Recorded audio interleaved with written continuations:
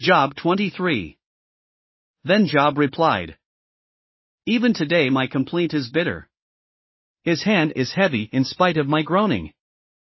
If only I knew where to find him. If only I could go to his dwelling. I would state my case before him, and fill my mouth with arguments. I would find out what he would answer me, and consider what he would say to me. Would he vigorously oppose me? No, he would not press charges against me. There the upright can establish their innocence before him, and there I would be delivered forever from my judge. But if I go to the east, he is not there. If I go to the west, I do not find him. When he is at work in the north, I do not see him. When he turns to the south, I catch no glimpse of him. But he knows the way that I take. When he has tested me, I will come forth as gold. My feet have closely followed his steps. I have kept to his way without turning aside. I have not departed from the commands of his lips.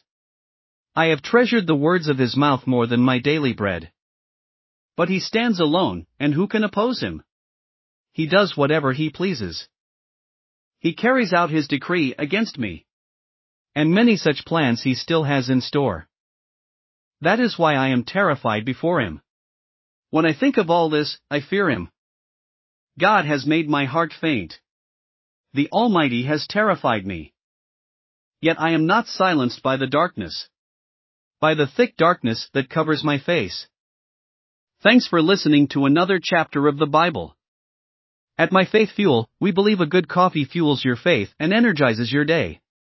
Please visit myfaithfuel.com to explore our delicious coffee blends. Part of each purchase goes to training worshipers around the world. Thanks for listening.